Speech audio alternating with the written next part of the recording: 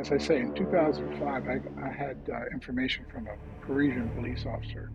I met him at the Louvre, by the way, and that's where we sat and talked. And he told me he had a person that he knew of that was in Miami, who was a Frenchman who had access to the Vermeer and the Rembrandt seascape. It's called the Storm over the Sea of Galilee. So I was able to get introduced to this individual in Miami, and I was undercover as a very rich dealer who had clients who wanted to buy these paintings, and we negotiated a price of $30 million for the two paintings.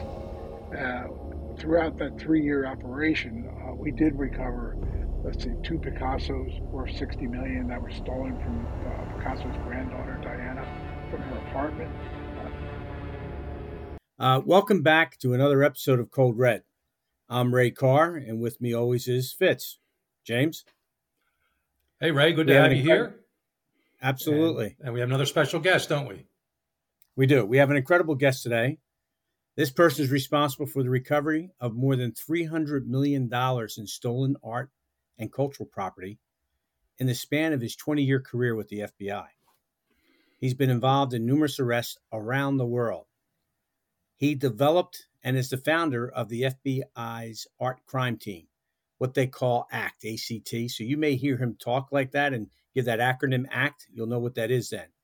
He's also the FBI's national expert on cultural property crimes, and he has conducted hundreds of investigations in museums and with international police departments around the world.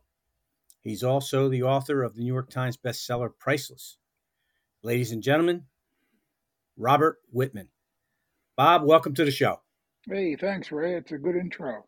Welcome, It's Bob. almost, hey, Jim, it's almost as if I wrote it myself. Well, you did give that to me, I do know. But it's all You know? accurate. I checked. It's all accurate. It At is. least, It's all good. It's all good. at least You know, it's on my website, so it must be real. yeah, that's what they say, right? But you Well, know what the funny thing, is Bob, you have an unbelievable background, but you're different than anybody we've ever had before in the fact that most of the individuals that we brought on had their training in law enforcement. They learned how to investigate the crimes that they were involved in because of the FBI or the department or the ATF or the DEA, wherever they were at. But you're widely recognized for your contributions in the field of crime investigation, and you're considered an expert in the recovery of stolen cultural artifacts. You've had a huge impact on the efforts to combat illegal trafficking of art and cultural heritage. But your beginnings are different than anybody else. Tell us about your background and your beginnings and how you got to where you were. well, I'm like everybody else. When I started at the FBI, Ray, just like you, there was a great TV show I used to watch. It was called Miami Vice, and I wanted to be Crockett. I wanted to be that guy on that cigarette Yeah. boat down in Miami Harbor wearing a white suit, driving a Ferrari or a Porsche. And I thought the only way I could do that would be to be an FBI agent. So, I applied to get in and went to the academy, and I went through the whole program, and of course they asked me where I wanted to go, and I said I wanted to go to Hawaii. I wanted to go to Hawaii or to Miami, and so in the end they sent me to Philadelphia. That's I, I, close. it's close, yeah, it happens, right? So anyway, I went to Philly, and there was no cigarette boats and no white suits, but they have a lot of museums in Philadelphia, and so one of the first cases I was assigned was the theft of artifacts, in fact, a crystal ball from the University of Pennsylvania Museum of Archaeology and Anthropology. And also, there had been very recently when I got there a robbery at the Rodin Museum, a gunpoint robbery where a sculpture called The Man with the Broken Nose was stolen, at gunpoint from the Rodin Museum in Philly. So I guess the situation was that I was on a property crime squad, and we were Mhm. working mostly interstate transportation of stolen property and theft from interstate shipments. And most of the guys weren't that interested in going after crystal balls or Rodin sculptures. So, because I was a new guy, I'm the one who got sent along with my partner, Bob Bazin, who you might remember, Yeah, Ray. I And do. Bob was the original art theft guy from Philly, and he was assigned as my training agent. So it worked out that when we worked on that case together, we solved it, and on both cases. And in the end, as a result, they sent me to art school. The office sent me to art school at the Barnes Foundation. They sent me for jewelry training at Zales Corporation in Dallas, and to the GIA in Santa Monica for diamond training. So as a result of all that training, once the Bureau does that, they invested. You got to start working those cases. Yeah, but you know what, Bob? You're a little different. Your upbringing, and your upbringing and you grew up in Baltimore, right? Yes. Mm-hmm. Yeah, you grew up in Baltimore, and your upbringing is a little special. Your dad owned a shop. Yes. What kind of shop was it? What kind of shop was that? Let's get back to the art part of it in the FBI. People mistake art theft and talking about art with art history. And, having a background in art history is important, but it's not that necessary when it comes to these types of investigations. What you really got to have, Ray, is a background in the art business world, because basically art crime is all about money. And it's all about what you're going to do with the art when you have it, or how you sell a fake or a forgery. It's all about the business part of the art world, and that's a big business. It's about $200 billion a year that gets bought and sold worldwide when it comes to cultural property and all art. The illicit cultural property market is about $6 billion a year. So it's a lot of money involved in these crimes. My background, because of my parents, was working in an antique store. My dad had an Asian antique store in Baltimore, and occasionally I would go help him. I grew up around antiques. I grew up around that whole industry, so I knew how to do a deal in the art world, and that's what was important. So going undercover, working undercover to get these cases, investigated and solved. It was all about how to make a deal in the art world to convince the thieves, convince the forgers that you were who you really were, and that you could make them money. That book, priceless, and it was priceless. I read it. Great book. I recommend it, and we'll talk about that a little bit later. But in looking at and talking about the art of the deal, you almost sound like Donald Trump here with the art of the deal, right? No, but no, but that's when you talk about it, you say the art of the deal and being able to make a deal in the art world.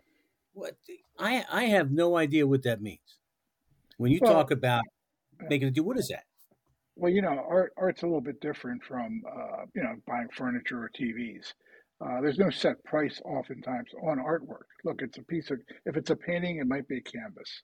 The canvas and the paints themselves might be worth $10, in cost. But somebody wants to pay $1 million for a Renoir or 10 million for a Picasso. And why is that? It's because of the background, the history, the authenticity, the provenance of the art itself. So understanding all of that is part of the undercover operation.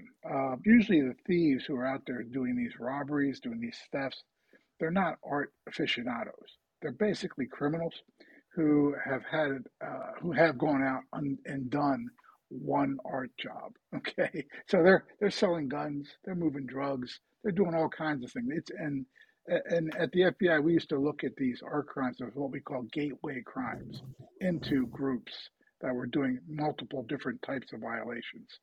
So the idea is to be able to go in and speak as a person who knows how to do a deal in the art world and can sell or buy that art to get the best price. But Bob, just so we can clear it for our audience early on, it's one thing stolen art. I mean, that's something's taken off a wall at a museum, and your job is to come in and track it down the best you can. But as you know, as you know better than any of us, there are also forgers out there and forgeries. And there are people that make a full-time living at replicating or duplicating famous artwork, and maybe the stolen one this will be passed off as one that's been recovered, or someone will claim, oh, we found other artwork from Marc Chagall or someone like that, and it's very similar to his style, but it's not him.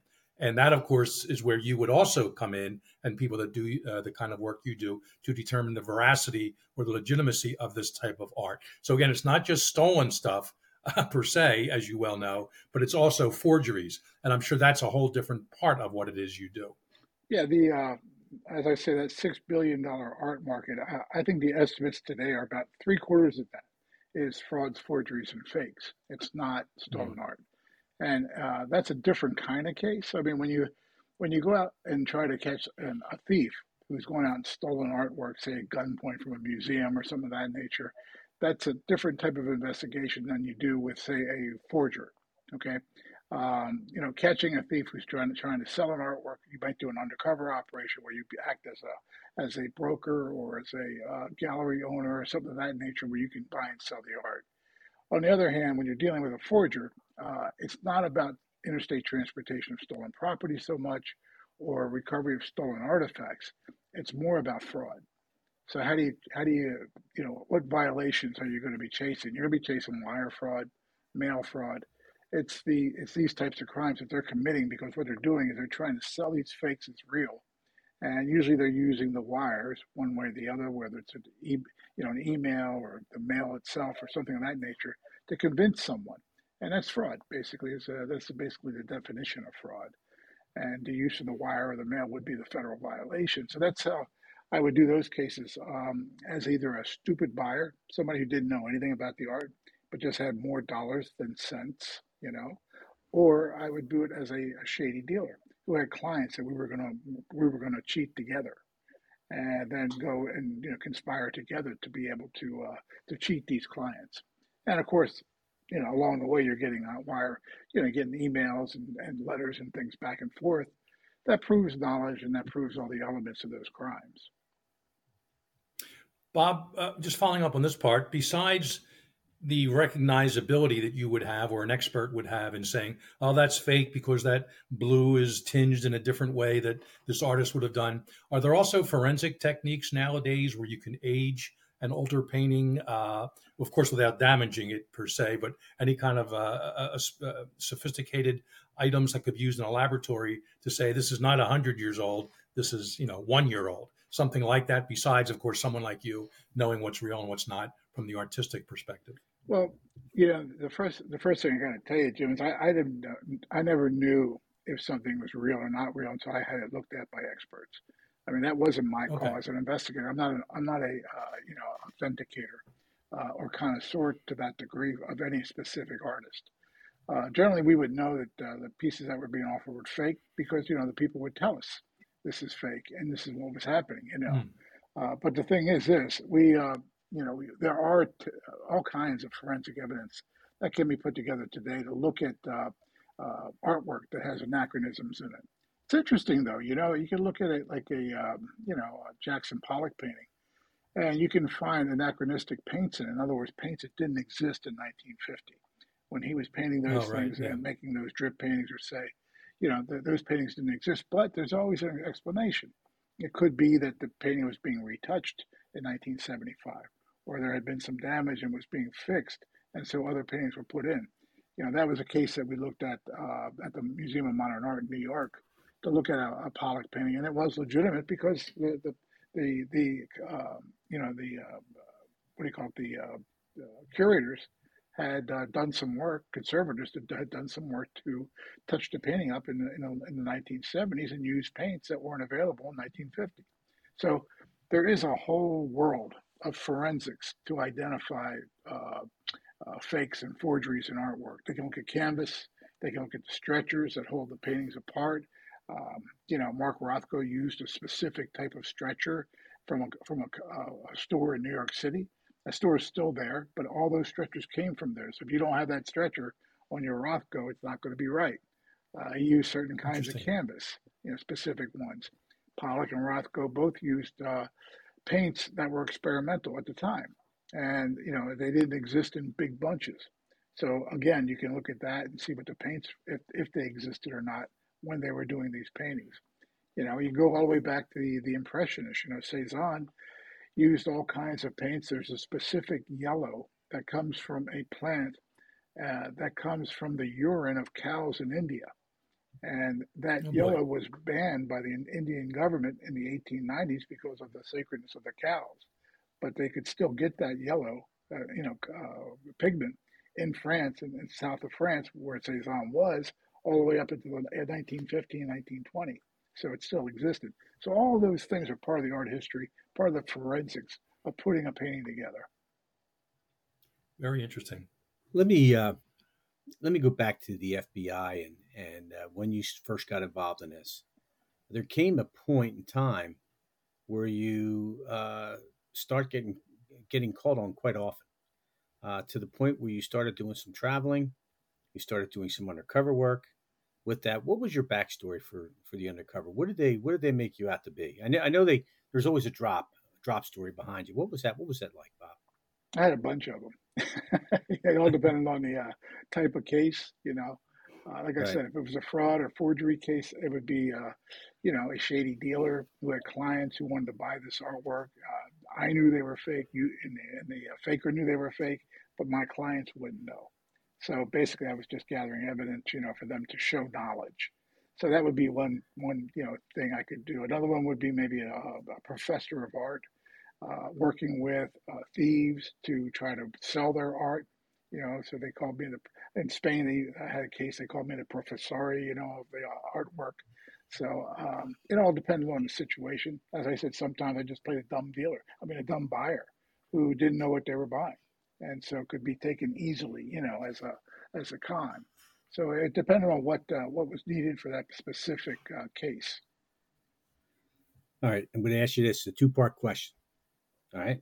First one is, who is the dumbest SOB you came across in all your years uh, buying and going undercover with the artwork?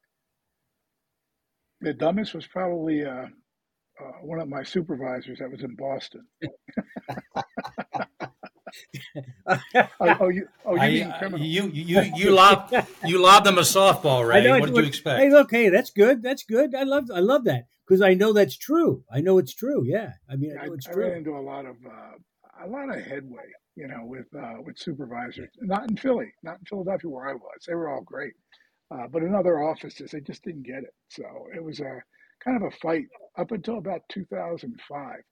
And then we started the National Art Crime Team as a result of that investigation that we did in Sweden. And, you know, it became popular then. And then all of a sudden, then it was a different kind of headway. Everybody wanted a piece of the action. And that made it Yeah, difficult to actually do the work because everybody wanted to be on the front page of the newspaper when we had a recovery. You know, and I was the guy in the back of the room who was undercover who didn't want to be on the front page of the newspaper. Didn't do me any good. But everybody else right. wanted to be. So everybody wanted credit for everything. And Yeah, I used to say, look, just let us finish the case. And once we're done the case, you can have all the credit. It's okay with me. I don't care. But just let us finish the case. And many times it didn't work that way. It was tough. it's funny you say that, and Jim can probably relate to this too. Mm-hmm. I remember when profiling first came about in like 1992. I'm in there, and I just transferred in for Buffalo in '91 after 3 or so years, and I came in around the same time you did, Bob. And they said, "Hey, look, we need to send someone down to the NCAVC, down to the Behavioral Analysis Unit, for training as is profiling it." And all the guys, and on the squad right next to you, where I was, the squad right next to you, Squad 10, and you were on Squad 4, they said, "You know what? I'm not going down for that hocus pocus bullshit." He said, "I'm not going down for that." And so the supervisor comes to me and he says, "Ray, you're going." And I was like, well, I was okay with it because I was really into it. And nobody understood that stuff. That But as Tom, time that was passed, Tom yeah, McQuaid, wasn't that was Tom McQuaid. But God rest his soul. But the same thing with the art stuff.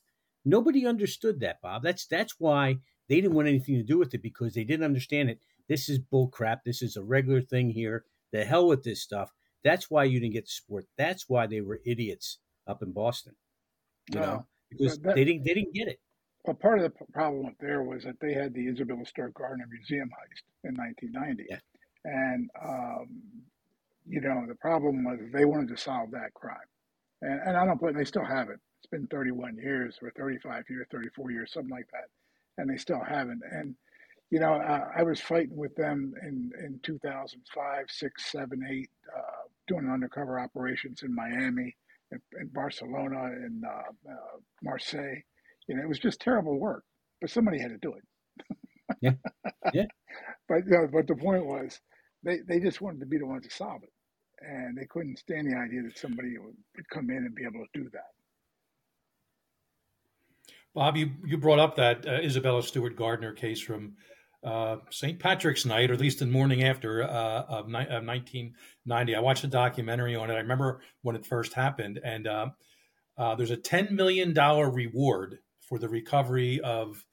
I'm not sure if it's one or all of those pieces. I'm sure wherever they are, they're spread out. You may have other opinions, but or in some closet somewhere, who knows? People are afraid to show them. We can get into that a little bit, but they estimate back in the day maybe $100 million was the value.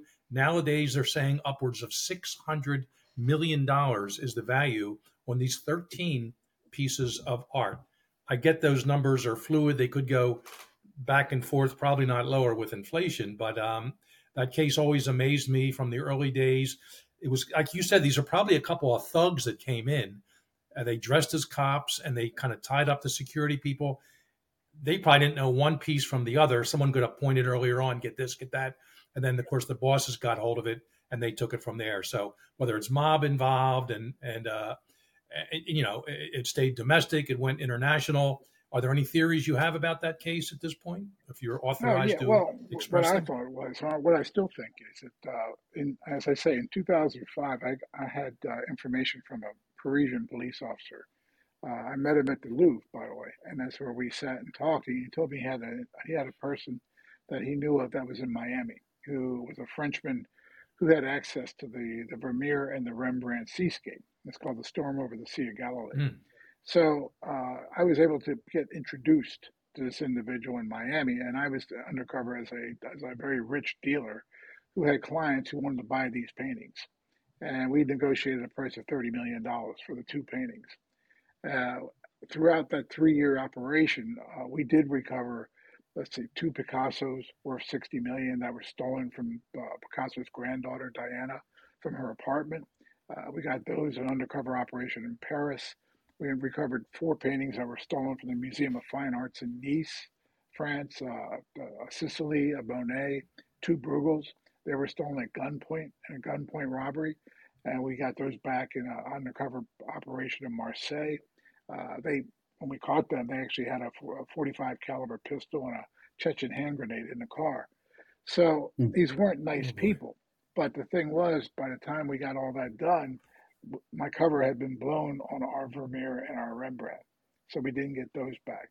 But the French police, they had Hmm. wiretaps where they heard my bad guy, talking about getting the Rembrandt and the Vermeer delivered to him in Marseille to be sold to me.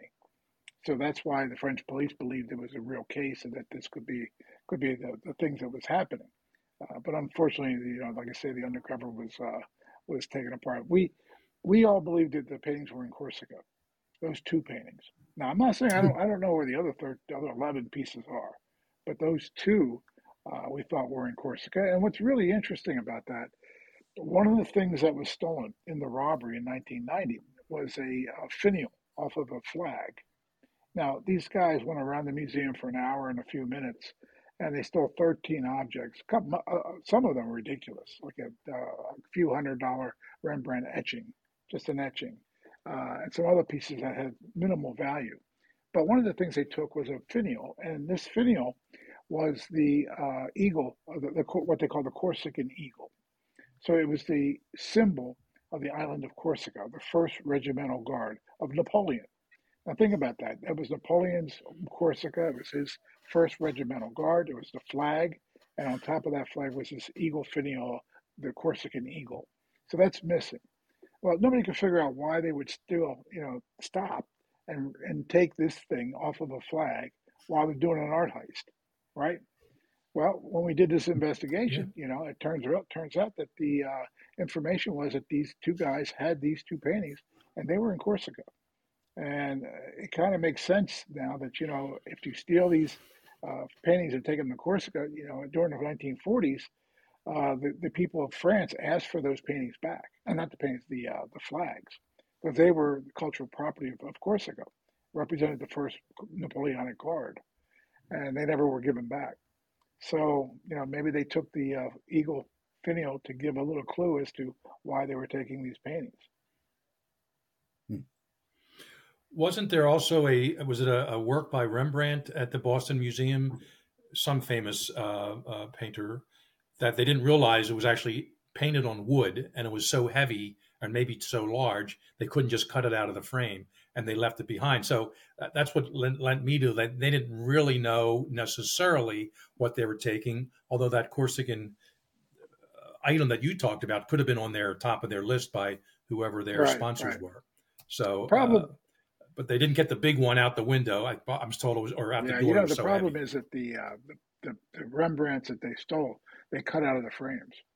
And so after 30 years, the canvas starts to lose its elasticity, and there'll be Oh, a lot of damage on sure. those paintings. Now, luckily, the Vermeer was taken on the stretcher, so that should probably be in pretty good shape. There is a $10 million reward. It's based upon the condition of the paintings, so it is prorated per painting and upon condition. So if you Oh, get the Rembrandt back and it's completely destroyed, there's no reward for that. Whereas if you get the Vermeer back and it's in good shape, you might get $3 million. So it depends on the situation. Hmm. Interesting. so Cold Red listeners and watchers, you have an objective now. Maybe you only get 5 million, but you know what? Yeah, That's well, if not too anybody out bad. Tim, there knows where they're at, please give us a call and we'll yeah, work this listen, out. I like to get Yes. 10%, since we're putting this out there. I want a finder's fee on this here, You at got it. least 10%. I'm just You, kidding. All right. Well, then me I too. know you two. I'm not going to cut you out. I'm even going to cut Bob in, All you know? right, all right, all that's the right. big, huh? Yeah, there you So, go. All right. Now, the second part of that question. I know you've done a lot of undercover. You told us a little bit about some things, but when you get in these undercover situations, sometimes these situations can turn on a dime very, very quickly. And I'm talking about becoming very dangerous, where it's full of twists and turns. Can you enlighten us about something that you were involved in during your career, where it was kind of tied into something like that? Kind of enlighten our listeners to something like that, Bob.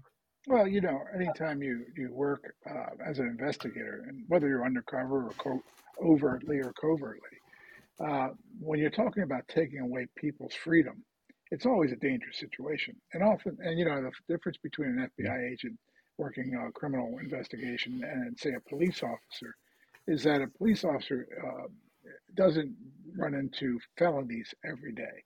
In other words, everybody we would deal with as an FBI agent was basically a felon. I mean, that's the kind Right. of people we were investigating. They weren't misdemeanors or anything like that. So they were always bad guys. And in the end, if they're doing armed robberies, they're the worst of the bad guys. So in the end, you are dealing with people who will willingly take your life.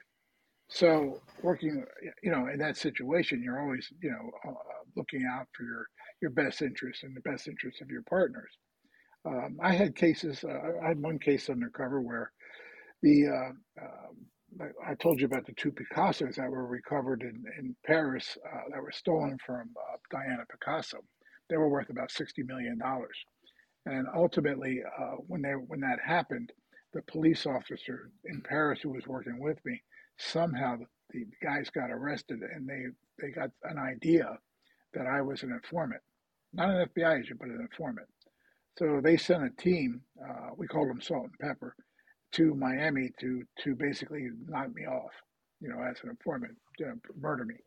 And we had a meeting at the Diplomat Hotel in a bar at the Diplomat, where I convinced them not to do that, that we could do more business together. That wasn't me.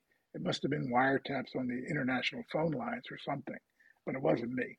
And so I guess they kind of figured that that maybe that was the best way to go. Maybe discretion there would be the better part of valor, since they wanted to make more money. And besides that, I had a gun in each pocket, and they used knives. So I figured they brought knives to a gunfight. We'd have to see how that And, worked out. and now, Well, obviously you're still with us. Where did those guys wind up, They Bob? actually, because they didn't actually do anything, they ended up just going free.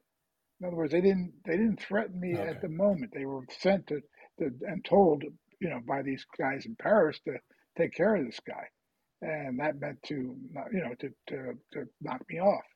But because they didn't do it, and we talked it out, basically they were let go. well, It's funny, but a lot of times you say, well, you know what? How much did they offer you to do it? I'll double it, not to do it, and then we'll go ahead and make some money. Yeah, there you I go. mean, hey, Yeah, but Bob, I'll tell you, I'd have to I knock can't myself out. imagine. Yeah, I can't imagine being in that situation. So, Um, so the reason we didn't really arrest him or anything also was because we didn't want to blow the case. If they had gotten arrested for that, they would have known I was either an informant or an FBI agent. So, in order to keep the cover going, we just let it go, and we kept moving from there, trying to get that Vermeer and that Rembrandt.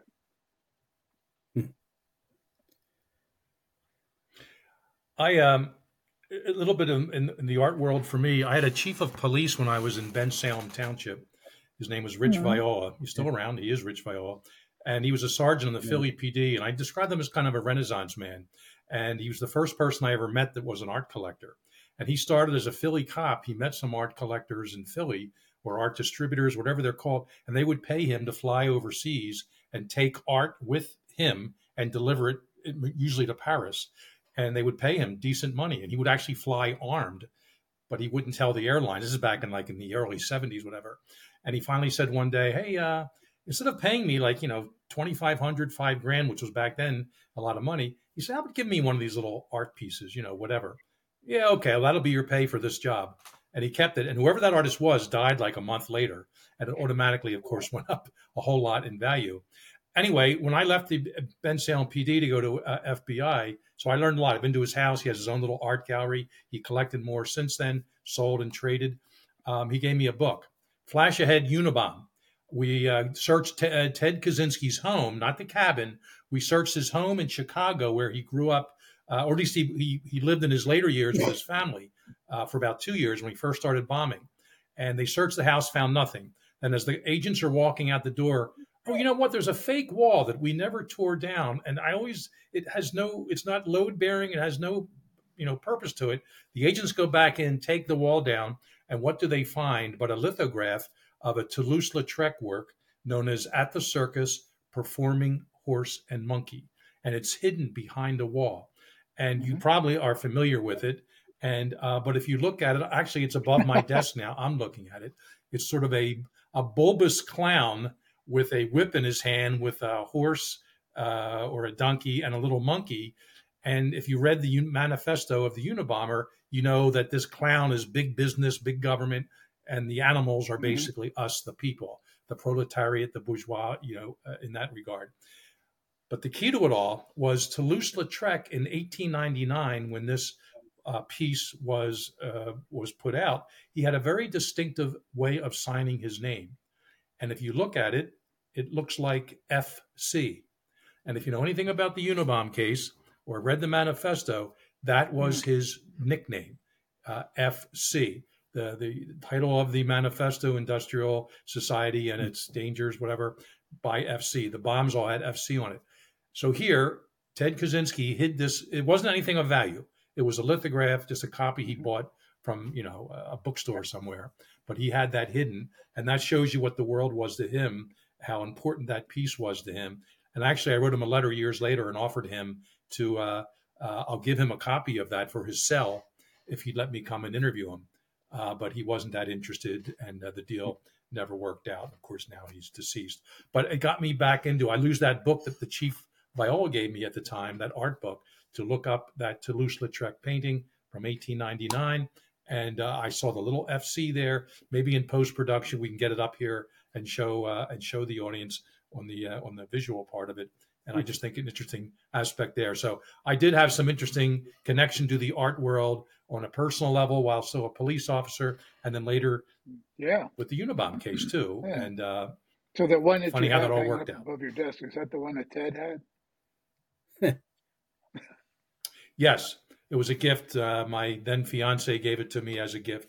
Natalie's now my wife, and for one Christmas, and I'm looking at it right now. It's not the exact one Ted had. It's not the exact one. That's in evidence somewhere. But I did get to see it. I was the first one to see this funny little round signature of Toulouse-Lautrec, which I think he did. I mean, as you know, artists do signatures different over time.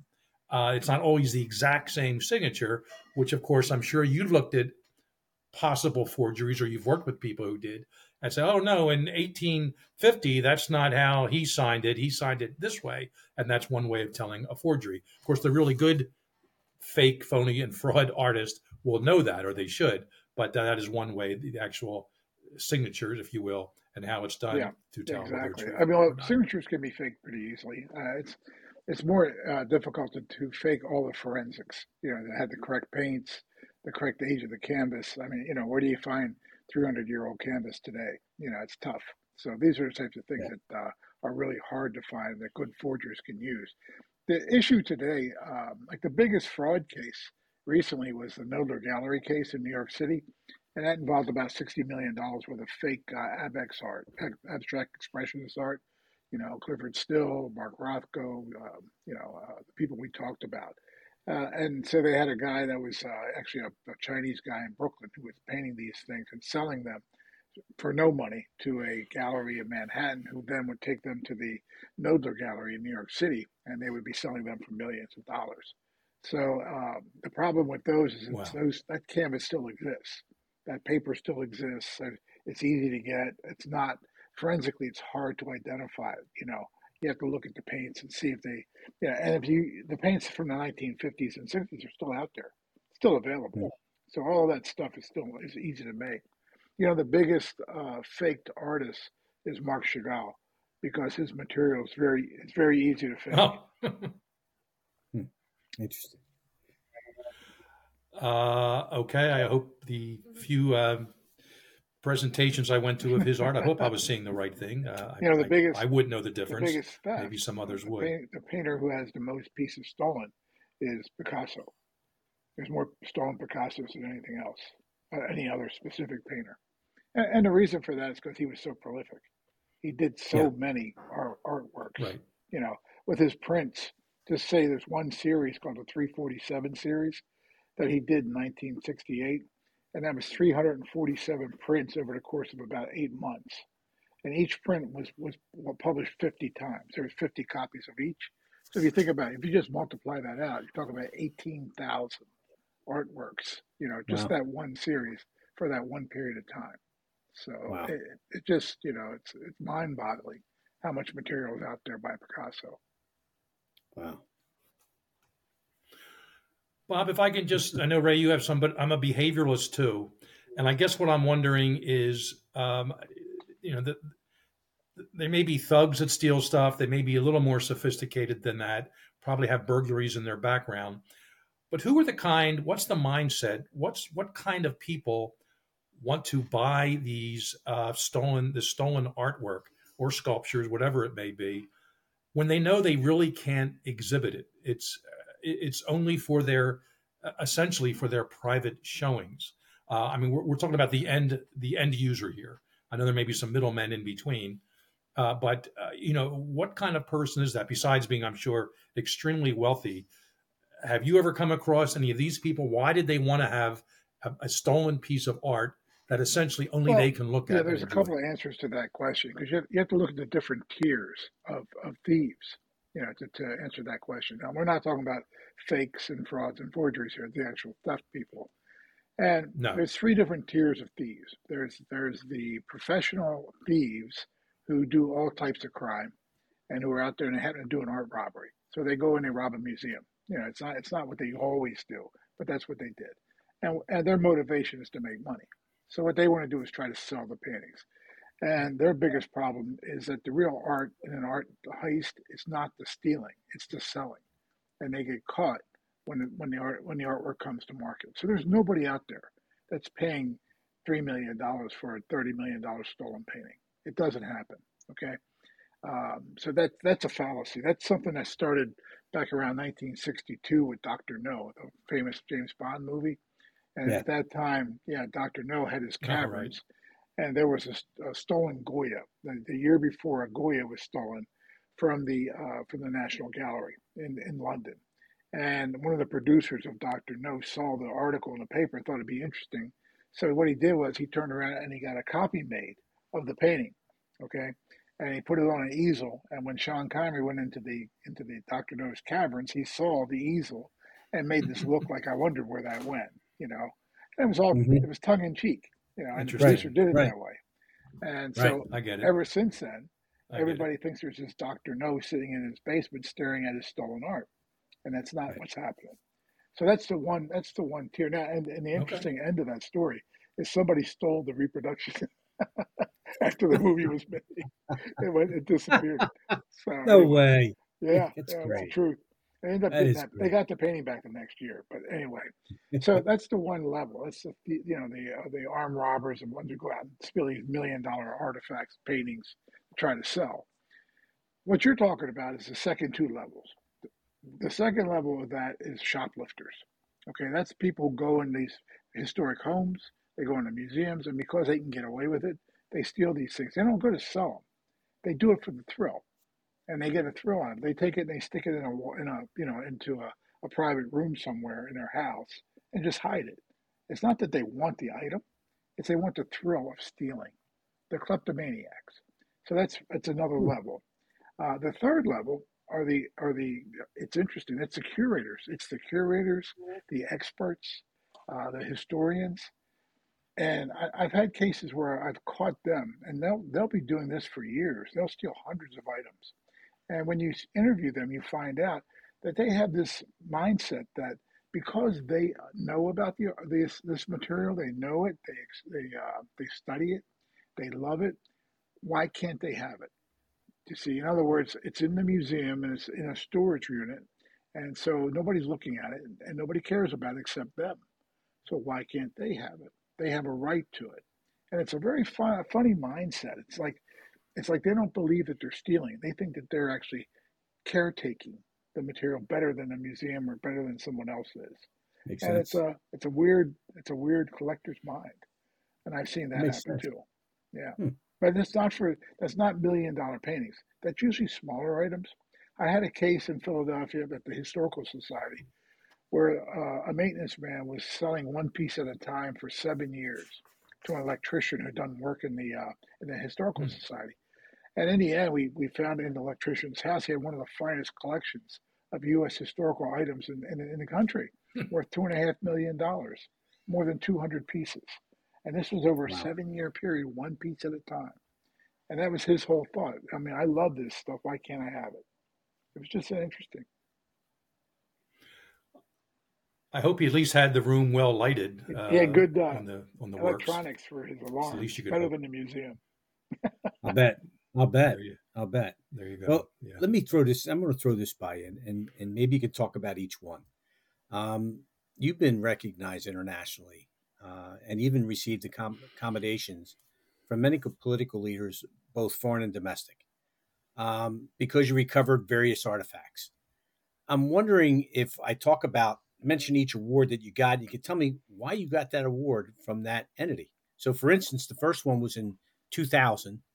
It was the Peruvian Order of Merit for Distinguished Service, and it was presented by the president of Peru. What was that? What was that for? If you remember. It's interesting because it was Alberto Fujimori who's in prison. He was the president at the time, and I think he's in prison right now in Peru. Anyway, that was that was for recovery. That's not unusual in Peru, right? I mean, No, it's no, one I agree. I agree. one to the next. Mm. But that was for recovering a 2,000-year-old artifact that was looted from a tomb. It was a golden piece of body armor, and it's the largest piece of gold ever found in a tomb in the Americas. It Hmm. was taken out and being Wow. offered for sale. It was actually smuggled into the United States by a diplomat from the Panamanian consulate in New York City. This guy was the consul general, and so he was trying to sell it to me for 1.6 million. And we were able to do an undercover deal where he was arrested, and we were able to recover this piece and give it back to the people of Peru. Oh, nice. Very nice. How about in 2001, John Ashcroft, the Attorney General at the time, provided you with an award for outstanding contributions in law enforcement. What was that for? That was just in general because the AUSAs I was working with put my name in for it. Okay. You know how that goes, right? Yeah, It I was, do. I do. it I was in do. general, just general work. Yeah. All right. And he never wound up in prison, so that's a good thing. Yeah. Well, we don't know about the U.S. attorney. Yeah. All right. 2003, you received by the Spanish National Police. They give you the White Cross of Law Enforcement Merit Medal. Right. That was for an undercover operation we did in Madrid. New York office had developed information from an informant that he could introduce us to this gang in Madrid who had stolen $60 million worth of paintings from a woman who was married to the chief industrialist, steel magnate in Spain.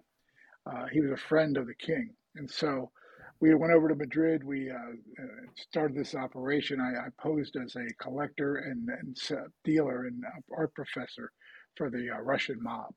And we offered 10 million for these paintings. We actually went into a nice hotel room down in center of Madrid and were able to do the operation. And we recovered all the paintings for the country. So as a result, we were given the Spanish Award of Merit for police. Nice, very nice. 2004, impressive. You get the Robert Burke Memorial Award for excellence in cultural property protection. That was given to you by the Smithsonian Institute at the National Conference on Cultural Property Protection. Was that what was that about, Bob? That was just in general for years of working these types of cases, and being the the person from the FBI who did those operations. And then in 2010, you get the Safe Beacon Award. Now, SAFE stands for Saving Antiquities for Everyone. What was that? Was that just accumulation? I mean, and now you're not in the Bureau anymore. In 2010, you're out of the Bureau. Right. Yeah, that's accumulation of getting antiquities back. I mean, after I left the Bureau in 2008, I started my own company, Robert Wittman Incorporated, where we do investigations into theft, into frauds, forgeries, fakes, and we also do security for museums, institutions, and provenance research for collectors. Mm-hmm. So all types of art business that we get into. Now, before we went on the air, we were talking about last week. You were in Vienna. What were you doing in Vienna? What was that all about? I'm part of a task force. It's called the Transnational Task Force against the looting of artifacts and transportation across borders. So it's with the Organization for Security and Cooperation in Europe, the OSCE. And this task force, we go around different countries in Europe, training police officers, customs officers, prosecutors on how to do investigations and how to identify these stolen objects, when they come into their countries. Right now, the emphasis is on Ukraine, of course, because of all the looting and damage to the museums, institutions. In Ukraine, we're seeing a lot of things coming across borders, being transported out. So it's basically raising awareness with all these different law enforcement agencies to try to stop that illicit transportation. And you also said that you do another gig besides that business you have. You go on cruise ships. I think that's pretty neat. Tell us about that. Yeah, I'm on Seabourn luxury cruises, and I take a couple of cruises a year. And it's a nice way to take a little vacation. And also I do lectures on the ships. So as a result, I get to go on the cruises gratis, but I can do the lectures, 2 or 3 lectures or whatever, over the course of a couple of weeks. And, I get to see the world a bit. Nice. That is nice. Now, Bob, you've written. Go ahead. Ray, I was going to say, based on what we just heard from Bob, I think he wins the Indiana Jones Award for the Cold Red podcast. I don't think anyone has come closer to real life Indiana Jones. Yeah, but Bob. You must have heard that before, Bob. I kind of embraced that for a while, but then I kind of let it go because Indiana Jones was a looter, so it's really kind of not in vogue right now with collectors and all the people that are trying to stop illicit transportation of artifacts.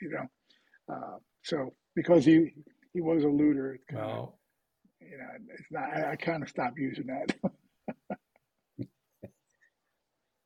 Hey, so we'll call you Pennsylvania Wit or Wittman, something like that. That works for me. Well, There you go. As we kind of wrap this up, now you've written a couple books here. Even your career with ACT that we talked about, the Art Crime Team, but the first book was priceless. I mean, I read that book. I've even read The Devil's Diary as well, but priceless. It was almost like I was there with you because you talked about a lot of things that were familiar to me on the squads, in the city, all these type of things, other than when you were growing up. But what a fantastic book! I couldn't put it down, Bob. Well, you I mean, you know it's true because you were there. well, yeah, of course. I mean, yeah, but I mean, it was just amazing, when you sit down and read that, and I just thought, wow, and here that book is a New York Times bestseller. I mean, and that doesn't happen that often to people, and you should be congratulated. But what what what made you even think to write a book? What was behind that? I mean, where did the idea come from? I wanted to really I wanted to get the word out to try to let people know that it's important to protect cultural heritage and to protect Yeah. our art for our children, and our grandchildren. I think that a lot of times people don't take art seriously. They think of it as like a rich man's game where, it's some guy's going to get something stolen and the insurance company's going to pay for it. But it's more than that. It's our history and our heritage. And when these things go missing, sometimes, we lose a piece of our heritage, and it's something that needs to be protected. So I wanted to write a book that, not only did it tell the stories, but was interesting for people, that they would find it interesting and enjoy it, but then learn a little bit about the importance of cultural heritage at the same time. What about your now? I kind of told everybody what Priceless was about. It was about your career, time you grew up, your career all the way through the FBI. But tell us about The Devil's Diary. Tell The us about Devil's that book. Diary was later on. That book came out in 2016, and that Mhm. was about an investigation. Part of it was about an investigation we did for the U.S. Holocaust Museum. They called me in 2013 and asked me to do an investigation to try to find the diary of Alfred Rosenberg. Rosenberg was the chief civil scientist for Adolf Hitler. Met Hitler in 1919, pretty much in many ways made Hitler into the man that we know of today. When he met Hitler, he was just he was a corporal in the army, and he was basically spying on Alfred Rosenberg's Nazi party to try to find out what they were doing to report back to the government. And what happened there was that Adolf Hitler fell in love with the philosophies and the ideas that Rosenberg was putting out. And as a result, he became his greatest student. And then he overtook Rosenberg because Rosenberg was a thinker. He wasn't a big speaker. He knew that this kid, Adolf Hitler, was, he had the charisma and he could pull it off. So he brought Hitler into his fold, made him his student, actually was surpassed by him. And Hitler, of course, became the head of the party. But when Hitler went to jail in the mid 1920s for a year, he made Rosenberg the head of the party while he was away. So that's how much of a trust he had in Alfred Wow. Rosenberg. Yeah. So this diary was written Interesting. between 1935 and 1945 when Rosenberg was hung after the Nuremberg trials. He was one of the top 10, the first 10 Nazis that were executed, and it went missing because one of the prosecutors at the Nuremberg trial, the U.S. prosecutor, stole it, basically, took it and sent it back to Pennsylvania. He was living in Philadelphia at the time, and it went missing. It had never been transcribed or translated, and so the Holocaust Museum was very interested in getting this back because there's very few, first-hand accounts from the highest reaches of the Third Reich. Rosenberg was the Reich Minister of the East. He was in charge of Russia, Poland, Hungary, all of that, and he was also the Right. person in charge of recovering or stealing all the art in Europe, all those artifacts to bring back to the future Fuhrer Museum in Munich. So as a result, he had all of that on his plate as well.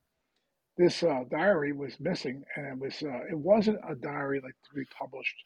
A lot of those guys wrote, a few of them wrote diaries that they were going to publish, talking about how great they were and all that, all the propaganda. Rosenberg didn't do that. This was his actual thoughts. This was him sitting down after his meetings with Hitler, after his meetings with others, and writing down his thoughts at night. And so It was about 400 pages. It had never been transcribed or translated. And we really didn't know what was in it. Nobody knew. It's brand new stuff from, like I said, the highest reaches of the Third Reich during the war that was contemporaneous. So they hired my company to go out and try to find it. We did find it. Ultimately, we got it back. And then the book is about the recovery, the investigation, and then about three-quarters of the book is actually talking about what's in the diary and coordinating that with what was happening during the war. So in other words, the day that Russia was attacked, the day that the Operation Barbarossa started, Rosenberg talks about being in his garden, taking care of his flowers, because he's growing his flowers because that's going to be Russia. When he goes into Russia, he'll be growing that flower, and so it's really a strange, kind of a strange way of looking at the war and what he was doing. And the other thing that the Holocaust Museum wanted was, nowhere is it actually written where Hitler said, destroy the Jews. He kept that at arm's length. All of them did. When they had their meetings, they would send their deputies, and they would not actually attend. The deputies would, but they knew what was going on. But they would never actually, put out a memo or anything like that with their names on it. So the museum was wondering if in this diary, if at some point Rosenberg would write, today the Fuhrer agreed with me to destroy the Jews, because it was his idea, to get rid of all the Jews in Europe. So that's what they were looking for, that smoking gun, because it's not out there anywhere at this point, and they're looking for that smoking gun to show that there was a direct connection. I mean, we all know there was, but Sure. it's not written anywhere, in history. Wow. I tell you what, to our listeners, that's a book to get. I mean, I read it. I want to read it again because now I have a different perspective looking at it and reading it, to get it from the horse's mouth here and then go back and read it. It'll make more sense to me because there was a lot of stuff there that I'm thinking, wow, this is almost like a history book. Yeah, It almost reads like a history book. I'm thinking, wow. It's a very dark. Priceless Yeah. is fun to read. I think. Yeah. And you Yeah, can do I it. agree. You can do it in 3 or 4 hours. Yeah, I did Yeah. 2 days. I mean, half one day, half the next day. Yeah, but You know what I mean? Devil's Diary, you'll laugh and you'll cry. I mean, Yeah. there's parts in there that are just very very sad. With what was Yeah. going on. And like I say, it was a hard book to write because you had to delve into that part of history where there were a lot of demons. Yeah. They are. And Bob, those demons are still around today. And I would urge our audience to read that book and follow up on their history that doesn't end just a few weeks or a few months ago, but goes back 60, 80, a whole century, and find out some of the issues about the Holocaust, what led to it, and obviously the people like Rosenberg who influenced Adolf Hitler. And so I think folks who have a couple good reads out there, maybe a fun one with Priceless, but the other one certainly will give us a sense of history up to what's happening today in the Middle history East does repeat and itself. elsewhere. I mean, it absolutely does. And It a does. lot of the themes Yes, it does. are, people learn from the past and they use the same themes because they do work on masses of people. So it's very much a pertinent thing, for today. Yeah, you would think people would know. And those who don't learn from the past, Exactly. will make the You same would think. mistakes So as in the past. tell us, is there another book in you? Not right now. It's too No. hard. It is. takes Trust me, years. I've done it. Jim's done it. Yeah, Jim's on his fourth one. it's You know? hard. I mean, It is. and it takes a long time. You got to find the right story, and a lot of the things that I look into, I find that they're long form articles, like for New Yorker or something like that, Atlantic Magazine. They're not books, and Right. books are hard. They're hard to find. I agree. You I agree guys with know you do them, so Oh yeah, yeah. We're both authors too. yeah. We've both written books. So, are you going to continue what you're doing in your security and in your business? Is that your plan to continue with that? Oh yeah, yeah. It's funny. I'm not going to stop. I enjoy what I do. And if you like what you do, you never work a day in your life, right? So it's the That's truth. the truth. That's And the truth. it's a funny thought. People retiring. I knew an FBI agent when I was a kid, and he was in Baltimore. His name was Walter Gordon. Great guy, and he was a supervisor, white collar crime supervisor in the Baltimore office. This is back in 1960, right? So he retires, and he sits on his porch. I guess he was on his porch maybe 6 or 7 years. Then he had a heart attack. And after he left the bureau, he just kind of sat on his porch and read the newspaper. And I thought to myself, why would anybody want to do that? You can't do it. You got to keep I'm going. with you. Yeah. So that's I'm why with we you. all keep working. That's it. You Yeah. have to do something. You got to have a purpose every day. Yeah. Got to have a purpose. So, Bob, if someone wanted to reach out to you, say, you know what, I listened to this podcast. I heard this guy Bob Wittman talk. I'd like to have him come and speak at a gathering that I have, or I like to have him do something. How can they get a hold of you? Oh, and just check out my website, right? RobertWhittmanInc.com, and it's WITTMANINC.com, or you can even send me an email, RobertWhittmanInc@live.com. So either way, any of those things, or call me on the phone. All the contact information is on my website. Outstanding. And remember, folks, if you have any stolen art, you can go right to Bob or come through us too, and we'll be the middleman for you Right. to return the art, not to steal it. Look, just to make Jim's that got clear. a special room in We his don't do the house, bad Bob. stuff. I didn't We want do to the say good anything stuff. on the air. He's got a special room in his. You see, he's got something up on the wall there, right? He's not showing it to you. He's got another room. He's got another room back there too. Henri de Toulouse-Lautrec. Okay. All right. Yeah, but you know how he is, right? So, Yeah. is there anything else you want to add here, Bob, before we sign off? No, I just want to thank you guys. You guys are doing a great job with this. It's a good podcast you got going. You guys are hardworking guys doing what you do now, and you're great agents. So it's great to talk to you. Yeah. Well, thank you, Bob. Thanks for being here with Jim and I. Likewise, Bob. We really, really appreciate it. And Jim, take us home. Yeah, this has been fun. We want to thank Bob Wittman for joining us today and giving our audience insight into an incredible career working for the FBI. And again, it's been great having you as a guest. Remember, everyone, subscribe to the Cold Red Podcast. Follow us on all Cold Red Podcast social media platforms and coldredpodcast.com. We'll see you next time with another colorful guest or interesting guest or special guest. We have different qualifications for them. Until then, stay safe. Be aware of your surroundings. It may just. Thank you, guys. See ya. Thanks, Ray. Thanks, Bob. Have a good one. All right, Matt.